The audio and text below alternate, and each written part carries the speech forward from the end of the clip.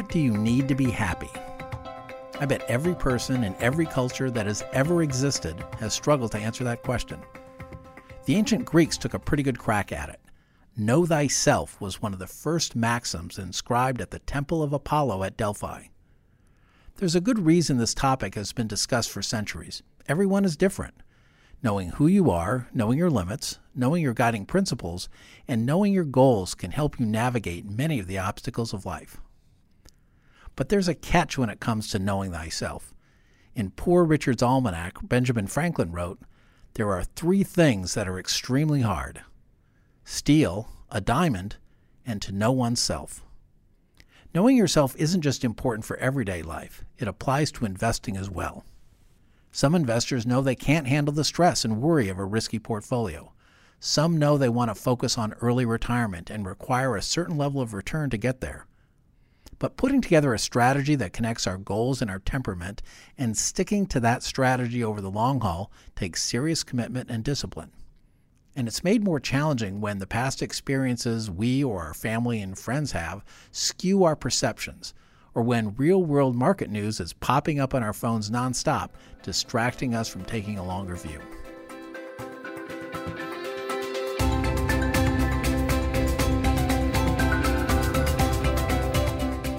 I'm Mark Riepe, and this is Financial Decoder, an original podcast from Charles Schwab. It's a show about financial decisions and the cognitive and emotional biases that can cloud our judgment. If you save money and invest it consistently, your path toward meeting your goals seems simple. But anyone who tries it quickly discovers there are hurdles in the way. And one of those hurdles is our own brains. There are many types of hurdles or decision-making biases that can hold us back. But today I'm going to focus on 4 that we've discussed on previous episodes: recency bias, status quo bias, effective forecasting, and confirmation bias. But rather than review academic studies about these biases, I thought it would be more useful to discuss how these biases sound. I'll be speaking with 2 of our Schwab advisors who work with all types of investors every day. One interesting perspective from them is the warning signs they see just before someone makes a poor decision. In particular, what do investors sound like in the moment? What sorts of things do some investors tell themselves in order to justify their actions?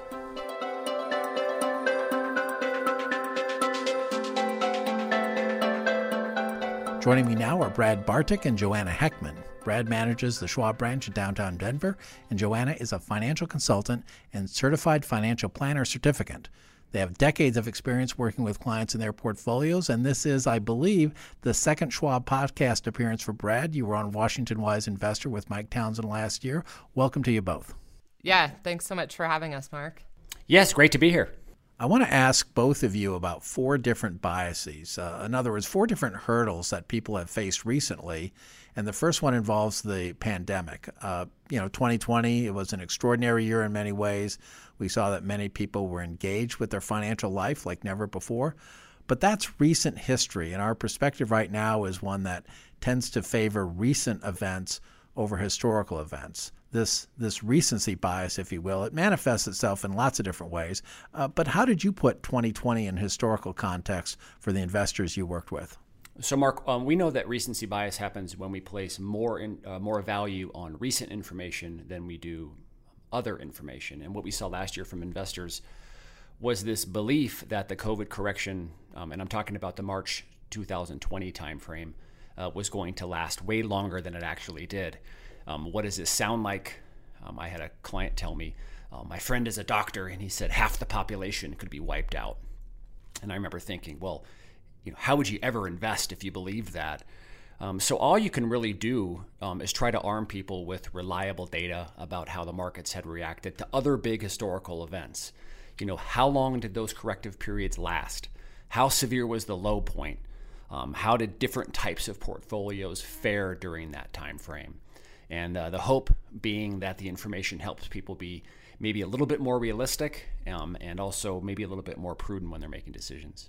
Yeah, Mark, I remember the fever pitch that was reached in that late March 2020 timeframe by many investors, kind of being led by the news cycle. People, speaking of this recency bias, were convinced that the market would continue the extreme volatility that we experienced really throughout that month of March. And there was speculation about not how many months, but how many years the recovery might take. Well, obviously, you can see us here a year later. And while 2020 will go down in history, the market ended hovering near all-time highs. It was definitely one of those years where the market did not do what people thought that it would do. What we wanted to do on this episode is to talk to the two of you about what that sounds like when speaking with investors. In other words, what things do you hear them say that might inadvertently reveal their state of mind? When does a phrase like, I'm just waiting for the dust to settle, when does that come into play? It comes into play when investors' emotions are heightened, and it's often by circumstances that are outside of their control. So I think the investor's instinct is to freeze or to become paralyzed. When things feel as uncertain as they did in early 2020, I think the temptation for investors is they start to tell themselves that there will come a time at some point in the future that they'll feel more confident putting some cash to work or in addressing their investing strategy. The problem with that, though, is that the idea of letting the dust settle means that you'll feel comfortable once you've collected more information, but often the market processes that information much more quickly than we do. 2020 was a unique year in that we weren't just dealing with the pandemic, but we also went through a political season. So in terms of this idea of metaphorical dust, 2020 definitely had a lot of it. Well, I see that phrase come into play when people should be making a decision that they're not thrilled to have to make. And a lot of times they're not thrilled to make the decision because they feel like they don't have a solid grasp of what's happening. So they don't have a solid understanding from which to make the decision. People will come to these decisions, or they'll come to these status quo positions like I'm waiting for the dust to settle, or I want things to calm down. And I really do like asking clients, well, what if you're wrong? What if the thing that you think is the safest is actually the most costly decision of your sort of near-term investing life? Because when people can talk out loud and they can process and be challenged, I really do think it leads to better decisions. One thing I've observed in stressful situations is that some people freeze. They want to stick to the status quo and not make any decision. On the other hand, others have a bias towards action. They feel they need to do something, anything. Brad, what do you typically see? When people are afraid, there's this tremendous urge to take action. I mean, it's almost impossible to resist. I'm afraid of something, and I need to take action. And what is that action going to be? That action might be to do nothing. You might be in cash, and you might be thinking this is a great time to enter, but you might be super anxious, so you don't. So that status quo, it has this fantasy aspect of being this safe position. But what is safe in the short term, or what feels safe in the short term, is often very detrimental in the long term. Staying out of the market for a prolonged period of time, especially if it's volatile, and especially if you got out while it was volatile, that is a wicked cycle that typically ensues. And trying to get out of that framework from there, it's really difficult because you need more and more confirmation that it's really safe to get back in. But the problem is it never feels that way. And so you end up not being invested during periods when you really should have been. What I think investors are thinking about at that point is, what if things do get worse and I could have sold today and I didn't make that decision? I think Brad makes a good point to say, what if I am wrong? I think that what we know is the fear of loss becomes more painful, or the actual loss becomes more painful than missing out on the upside. And clients get into a mindset where they just feel like they don't want to lose anymore. Joanna, another phrase I hear a lot is, this time is different. It's usually used to justify some investing strategy because of a belief that long-term historical patterns, they no longer matter because of something that happened recently. Did you hear that from investors in 2020? Sure we did. And in many ways, it was different because it was this extraordinarily different set of circumstances than any of us have ever lived through. I work with 95-year-old investors, and many of them said that this was a completely different year than they had ever experienced before. In 2020, we lacked a whole lot of clarity at the beginning of the pandemic, and there was a whole lot to be pessimistic about. People were making themselves experts on the coronavirus. What started to happen, though, was we began to get some good news pretty early on. The government stepped in with stimulus, there was more information about a timeline for the vaccine, and the Fed started to ease monetary policy significantly. So while many investors remained on edge and perhaps paralyzed, the market started to process this information and this better or good news. But the people who left the market were still waiting for their chance to get back in because that window was so short. That's a common statement. This time is different, and you hear it a lot. But it's not really about the statement being right or wrong. Big unexpected events, they always feel different, and they always feel a little bit crazy. It's normal that people would kind of have that reaction. What I try to remember is that eventually it always comes down to the same thing, and that is, what are you going to do in the face of an event like this? We sometimes say people can be scared for a lot longer than the market will be scared. Because people take a lot longer to process all of the variables that ultimately drive the market back up, a rebound. I can only say it is moments like that make me appreciate, how vital it is that people own high quality investments in a diversified portfolio. And I know that sounds, maybe a little bit wooden or maybe a little bit cliche. But those types of frameworks, those types of portfolios eliminate a lot of second guessing. So what do you do about that? What are you suggesting to clients that they think about when you hear that kind of reaction? I was just going to say, I think another thing that came into play was this idea of having an emergency fund in a year like 2020. And many people who had followed that investing principle had cash on hand to weather whatever the market was going to bring in the short term. That provided people a lot of peace of mind. That's why it's so vital, I think, to own high quality investments in a diversified portfolio. It just results in a lot less second guessing. You know what you own, you know why you own it, and you feel safe in staying the course. One of the standard questions that is asked of investors to help them figure out the risk tolerance is how they've behaved in the past during volatile periods. And that really kind of is a nice lead into the third bias or hurdle I want to ask you about, and that's effective forecasting. And this is relevant for investing because one of the standard decisions an investor needs to make is to project how they'll react when markets get volatile. Are there situations where people say, I can tolerate a lot of risk, but when markets start to get choppy and big swings in prices are no longer just theoretical possibilities, then they go ahead and forget the high risk preference they said they had when you spoke about it during calmer periods?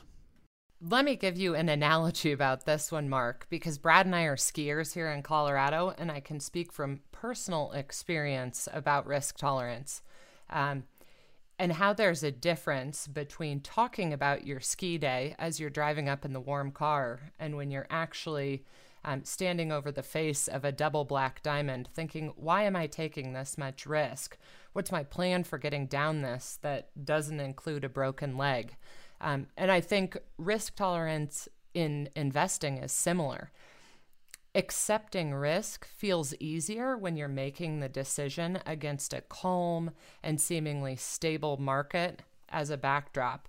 So having said that, I'd encourage investors to consider a couple things. What have you actually done in the past when you've encountered volatile markets? And that may require you to pull up old trade confirms or old statements and actually take a look. While I think I might have done nothing, did I actually sell when things really got volatile? Your tendency will, of course, be to repeat past behavior. Also, I would recommend taking a look at your financial plan and actually considering what risk and therefore return is needed to get you to your goals.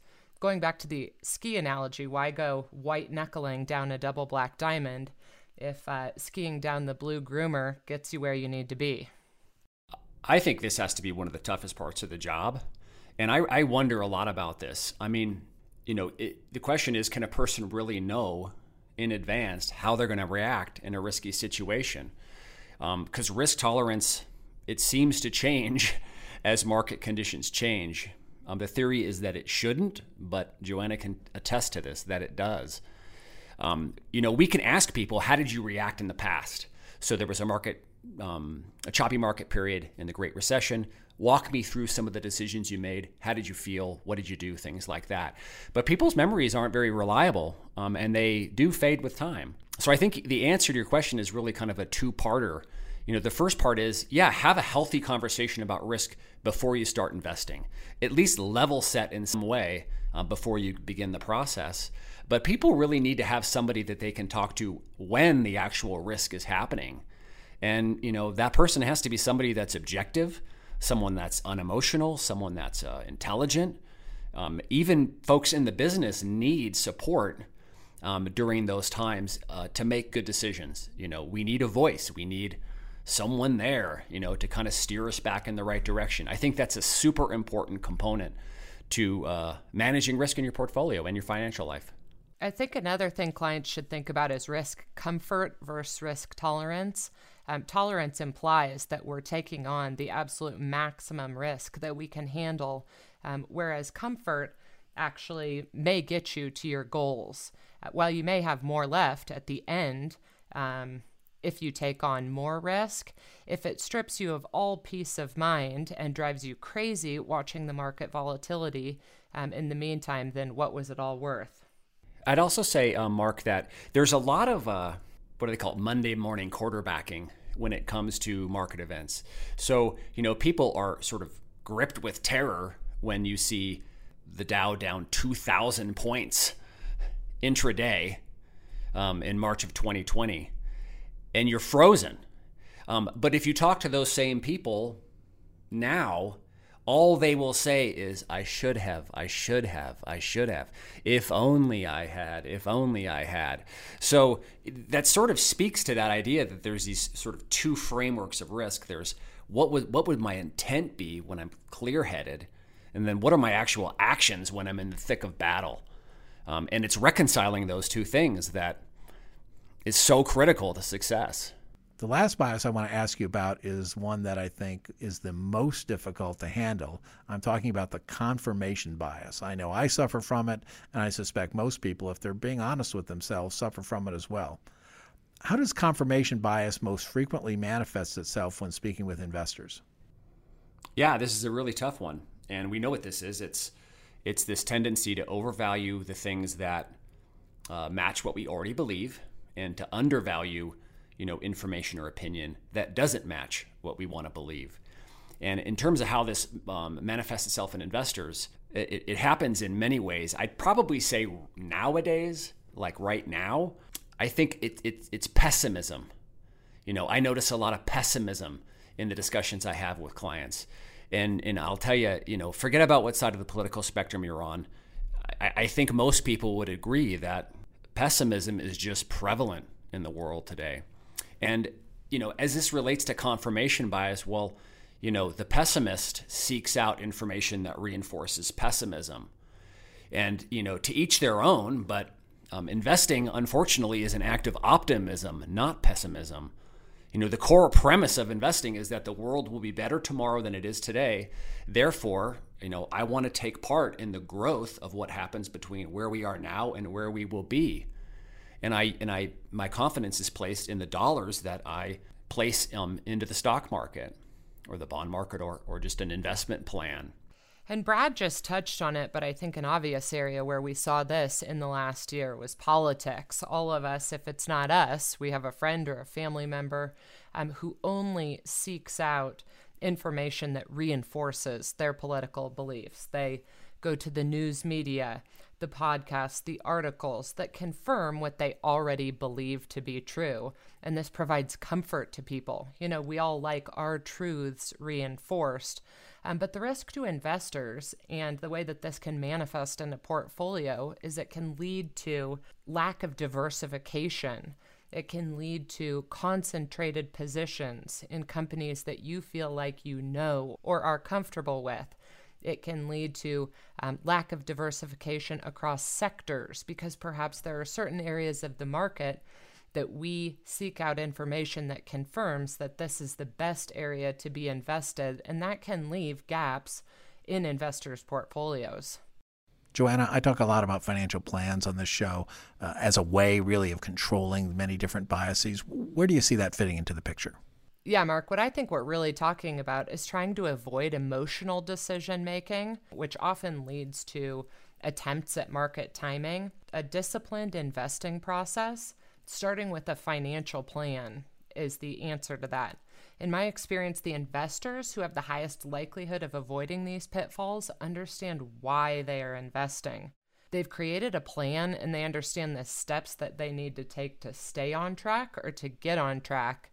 And whether it's a legacy they're looking to create, whether it is travel or hobbies that they're excited to pursue in retirement, or just kind of general security, the investors who have the most peace of mind and ultimately the best returns are connected to their financial purpose beyond portfolio returns. I think too, Mark, along with Joanna's points, is that when people, and I know your listeners probably recognize this behavior even in people in their small circle or their family or their workplace.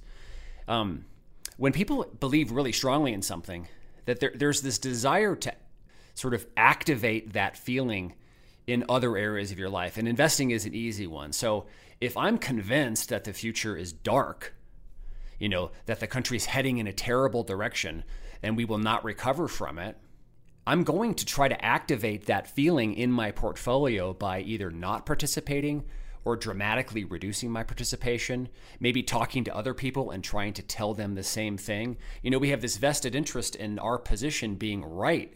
And that's where confirmation bias is such a tough thing to deal with. I mean, some of the listeners could imagine, try talking some folks out of their position on something like politics or just the state of the world. It's really tough. And again, that's where Joanna and I, what we work hard to do is let's just separate, if we can, a little bit from the events of today and just think about, something like the last 100 years. Just look at a chart, see how many tough events there have been and how many have not sunken this ship. Are you really that confident that now is a terrible time to invest? We spent a lot of time talking about, biases and mistakes that investors make, but what's the other side of the coin here? What are the kind of the habits and mindset that you're seeing from the people who get it right?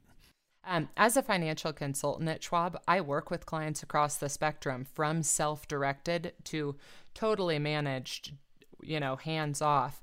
I'd say that those who have the most peace of mind are, for the most part, engaged in some type of partnership, but they are individuals who recognize that they could benefit from taking a bit of an arm's length approach to the portfolio, having some discipline in the times that it really gets tough, because we all know money is emotional. It's hard to have that discipline as it relates to your own money.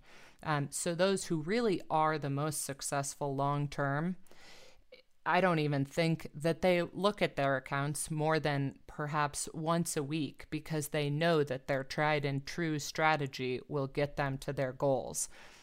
I also think that the clients who are most successful have a connection to, what's the portfolio all for? Why am I doing this? Understanding if it is a legacy goal or a goal of financial security or a goal to be able to travel and pursue their hobbies in retirement, they have a real connection to the purpose of the portfolio. I'll give my answer, but it's sort of what Joanna said at the end. So, Mark, I think it's about the why. I think that people who invest the best and make the smartest decisions, they know what it's for. They have a crystal clear sense of where this goes. They know what success looks like, feels like, smells like, tastes like. I mean, again, this is a journey, and those decisions that happen along the way support this journey. And the roadmap is a financial plan. Your perspective as an investor is totally different when that why is strong and it's supported by an actual plan. Knowing how much you have to save, knowing how long you'll have to work, seeing the fruits of wise investment decisions. You know what happens with every paycheck, with every mortgage payment, every deposit towards your child's education. There's this grand vision at work, and it's the thread that binds all of those near-term decisions together. That's a great point. Thanks for stopping by today, Brad and Joanna. You've given us a lot of great stories and information. Thanks, Mark. Thank you.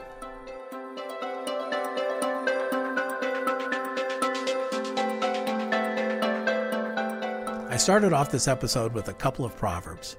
There's a lot of wisdom in Proverbs. The proverb is usually providing what seems to be common sense, good advice. But there's also a problem. Many proverbs have an antithesis. In other words, there's another proverb that provides advice that's the exact opposite of the first proverb. Let me give you a few examples. I'm sure you've heard that the early bird gets the worm, or that you should strike while the iron's hot. Makes a lot of sense. But wait a minute. We're also supposed to recognize that slow and steady wins the race, and that good things come to those who wait. So which is right? This isn't an isolated conundrum. Who argues with look before you leap? I suspect it's the people who came up with fortune favors the bold. I've told my kids many times that it's better to be safe than sorry, but I've also told them as many times, nothing ventured, nothing gained. The problem is that these platitudes are kind of like mental shortcuts. They're like the decision-making heuristics or rules of thumb we've talked about on past episodes. They make sense, but we don't want to rely on them too much. The reason is that a platitude isn't the same as detailed advice when it comes to investing, and they certainly aren't a strategy that's customized to your needs and your situation. When an investor says, "I'm waiting for the dust to settle," it can be thought of as kind of a shorthand that reveals the investor's state of mind. For the 4 biases we talked about today, most of them have mitigating strategies. To combat confirmation bias and recency bias, it helps to have a knowledgeable person who can serve as a sounding board. Use this person to bounce ideas off of and play devil's advocate with your arguments. If you discuss your thoughts in detail with them, it can often reveal an emotional basis rather than a logical framework for your intended decision. And that emotional basis can be tricky. We know that people have trouble forecasting their own emotions. Because of that, when confronted with that unexpected emotion, people can make poor choices. They go against what their calm, rational self was planning to do. One fix is to use technology. Just as you can automate the contributions into your 401k, some automated investing solutions can manage your portfolio. Some of these approaches can literally take the decision out of your hands and leave it up to the rules and algorithms you've selected. To learn more about Schwab's automated solutions, check out schwab.com/intelligent. Finally, I want to go back to the place we started. Know thyself. Simply knowing your investment goals, your personal reasons for investing, and your ability to handle risk can help you stay on track. In the heat of the moment, it's easy to forget all of those things. Make sure these are written down somewhere so you can refer back to them before you make a major financial decision. While you're at it, keep in mind one other maxim from Delphi: nothing to excess. Sounds to me like an early warning against overly concentrated portfolios. Thanks for listening. That's it for today's episode. If you don't have a financial plan or it's been a while since you've looked at yours, consider starting a new one at schwab.com/plan. As I mentioned, having clearly defined goals can help ground you during uncertain times. If you're on Twitter, please follow me at Mark Riepe, MarkRiepe. We'd also appreciate it if you could leave us a rating or review on Apple Podcasts. We'd love to hear from you there. For important disclosures, see the show notes and schwab.com/financial decoder.